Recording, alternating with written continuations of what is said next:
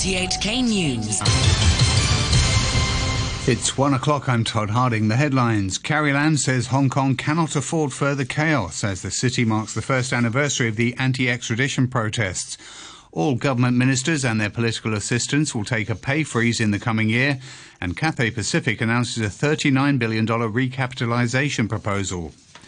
Chief Executive Carrie Lam says everyone in Hong Kong needs to learn a lesson from the year of unrest sparked by the now withdrawn extradition bill. She was speaking at her weekly press briefing, which coincided with the first anniversary of a mass rally against the bill that would have allowed people to be extradited to the mainland for trial. Mrs. Lam said Hong Kong can't afford to tolerate any more chaos. She said it's now time to rebuild trust with the central government. The immediate issue is to prove that one country, two systems works well in Hong Kong, and to prove that Hong Kong people are reasonable and sensible citizens of the People's Republic of China, that we could be trusted to continue to have our own way of life and our own way of system within the whole country. The chief executive also lambasted pro-democracy labour unions and students' groups for organising a what they called referendum on Sunday to ask their members whether to hold a general strike to protest against the national security law. We are definitely against any referendum. In Chinese, it's gongtao. That is not something within Hong Kong's political system or structure. As far as any strike action, amidst the difficulties that Hong Kong is facing, I do not believe that Hong Kong people welcome that sort of strike action when their greatest worry, or the greatest worry of many people, is losing their job and facing difficulties in their daily living. Mrs. Lam also said all politically appointed officials will not receive a pay rise for the coming year, although the current mechanism warrants that. Last week, the government announced a pay freeze on nearly 180,000 civil servants. The Vice President of Beijing's top think tank on Hong Kong, Lau Siu-kai, says the national security law Beijing is drafting will give the SAR more democracy and improve people's livelihood. He said the legislation is part of the central government's comprehensive strategic plan to ensure the smooth implementation of one country, two systems and to restore stability here. Once the national security law is enforced, Beijing will be less worried about Hong Kong becoming a base of subversion, and that the hostile forces, both internal and external, will be under control. That means Beijing will be more comfortable and less anxious about Hong Kong becoming a more democratic, but at the same time more subversive place. That means once Beijing anxiety about Hong Kong becoming a base of subversion, Beijing will be more comfortable with political development in Hong Kong, including political reform. Cathay Pacific has announced a $39 billion recapitalisation proposal that includes a rights issue. The carrier also said it intends to implement a further round of executive pay cuts and a second voluntary leave scheme for employees. The Hong Kong-based carrier has been hit by a travel slump due to the coronavirus. Representatives of the tourism sector have criticised the government for working too slow to reopen the territory to visitors. Yesterday, the Commerce Minister, Edward Yau, said the administration is in talks with Macau and the mainland on the possibility of creating travel bubbles or corridors with the SAR. The representatives met Mr Yau today. Speaking after the meeting, Jason Wong from the Travel Industry Council said he hopes travel links with Macau can reopen later this month. From the coding system and immigration, I think they are all ready to be reopened very soon. They expressed that they have been actively seeking the support from overseas countries, like, for example, Thailand, and also different Southeast Asia countries. But perhaps that would be the next step. The Tourism Board says it will set up an online platform featuring more than 10,000 promotions offered by catering, retail and other sectors as part of a wider push to boost local consumption. Its executive director, Dane Cheng, said with almost zero number of tourists visiting Hong Kong, it's probably time for local people to rediscover the beauty of their home. North Korea says it will cut all official communication lines with South Korea, including the hotline between the two countries' leaders. The BBC's Laura Bicker reports. Pyongyang appears to be angry at anti-regime leaflets being flown over the DMZ in balloons by North Korean defectors in the south. These leafleting campaigns often make fun of leader Kim Jong-un and have long been a source of contention between the two sides. This announcement claims that all communication ties will be cut, including the presidential hotline between Kim Jong-un and Moon Jae-in.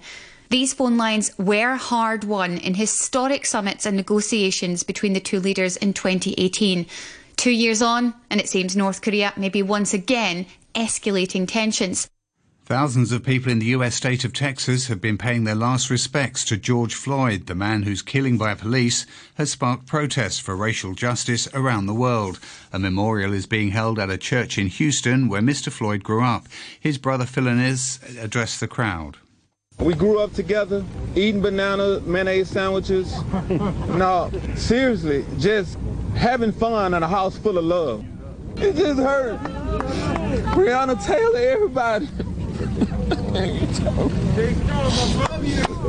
Thank y'all. We will get justice. We will get it.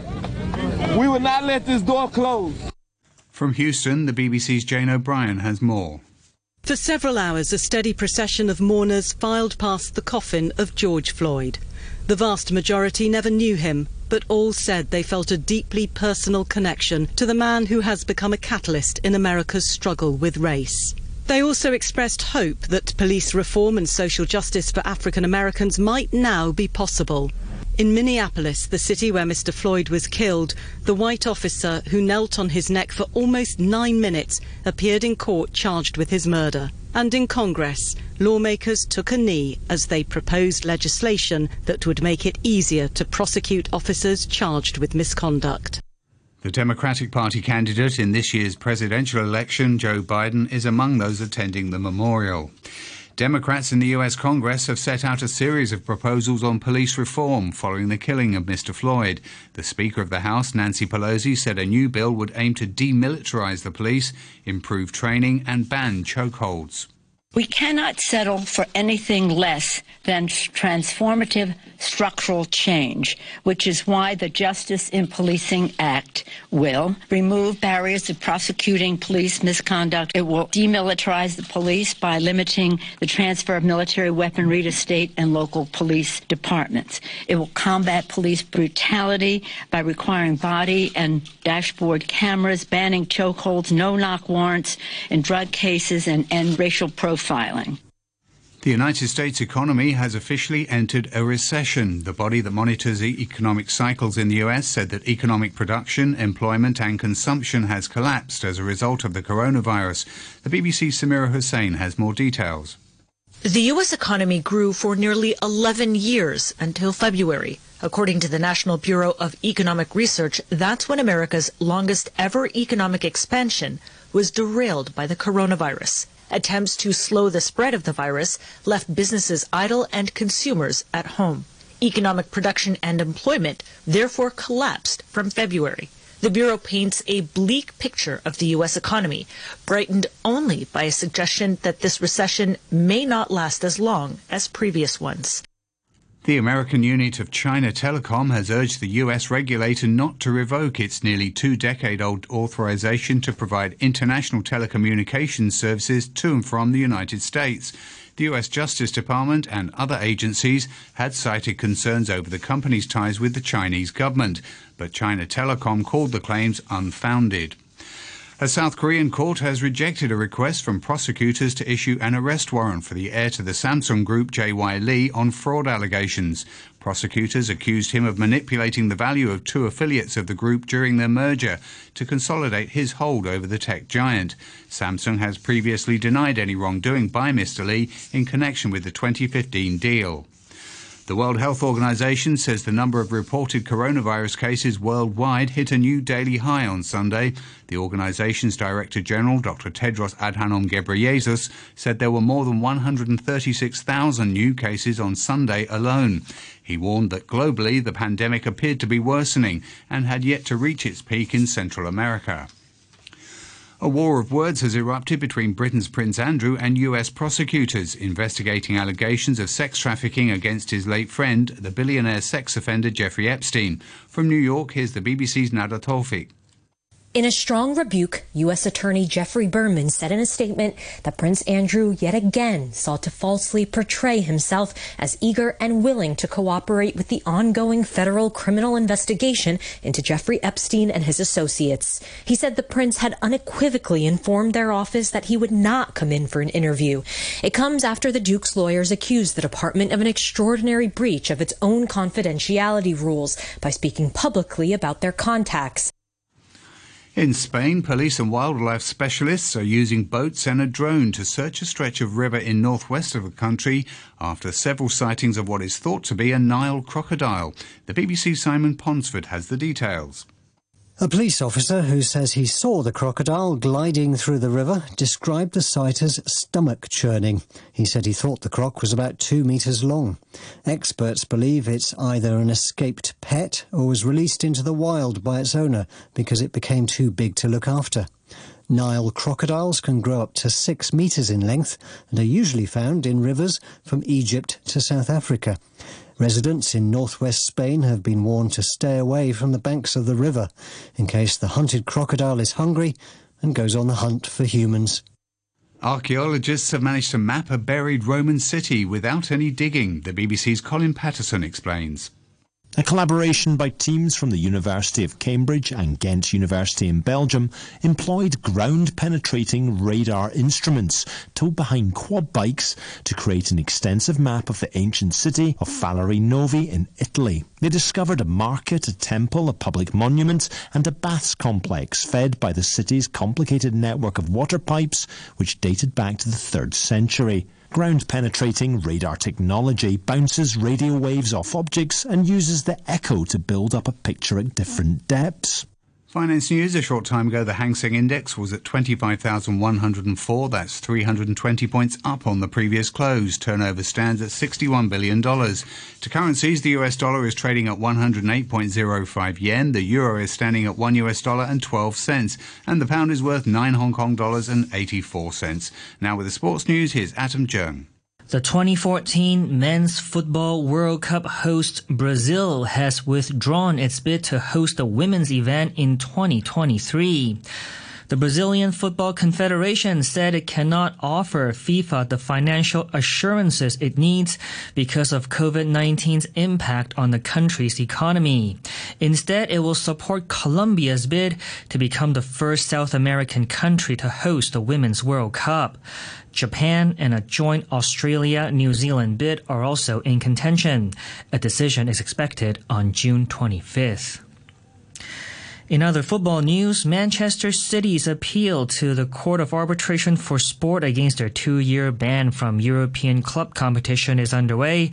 The English Premier League side were also fined $34 million by UEFA after ruling the club had committed serious breaches of its financial fair play regulations. The BBC's Dan Rowan has been looking at the consequences for City if they lose their appeal. While the coach Pep Guardiola vowed to see out his contract, an upheld 2-year ban could see some of the club's best players leave. It could make it harder to attract new ones and leave potentially a £200 million hole in the club's finances.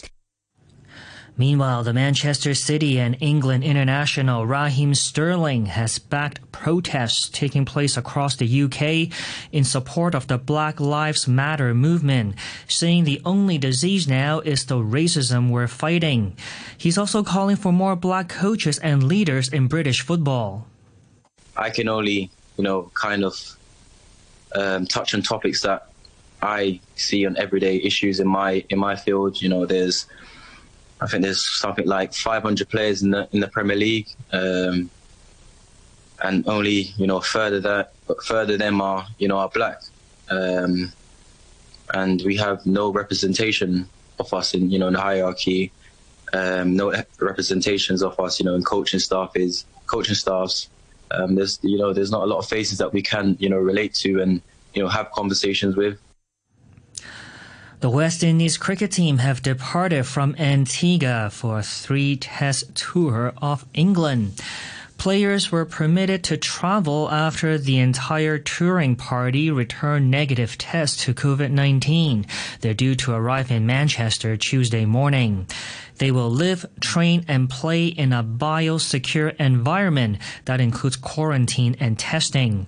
Their first cricket test is on July the 8th in Southampton, followed by 2 more at Old Trafford in Manchester. The venues were chosen for their proximity to hotels and other facilities for isolation. And that's your look at sports. Thanks, Atom, and that's the news and sport from RTHK.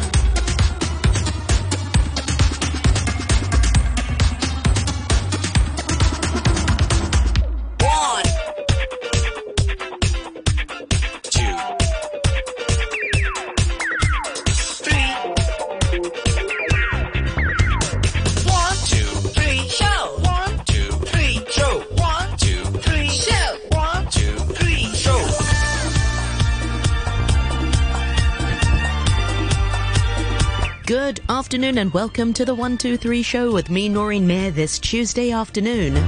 Tuesday the 9th of June is today's date. Many thanks to Phil for the morning brew. We do have a busy program today. As we are the proud media partner of the Hong Kong International Young Readers Festival, we'll bring to you the fourth of their authors, and we'll be chatting with children's book author Anna Cho. Anna will be joining us just after 1:30, and she'll be sharing some of her inspirations and her tips on becoming a writer. So stick around for that, and we hope to also bring you that interview on the Facebook Live, so you can join us there, which is Noreen Mir on RTHK Radio 3. And you can also write into us as well. Our email address is 123show@rthk.hk. And finally, after the 2 o'clock news, Andrew Dembina will be joining us to give us some international food and drink news with some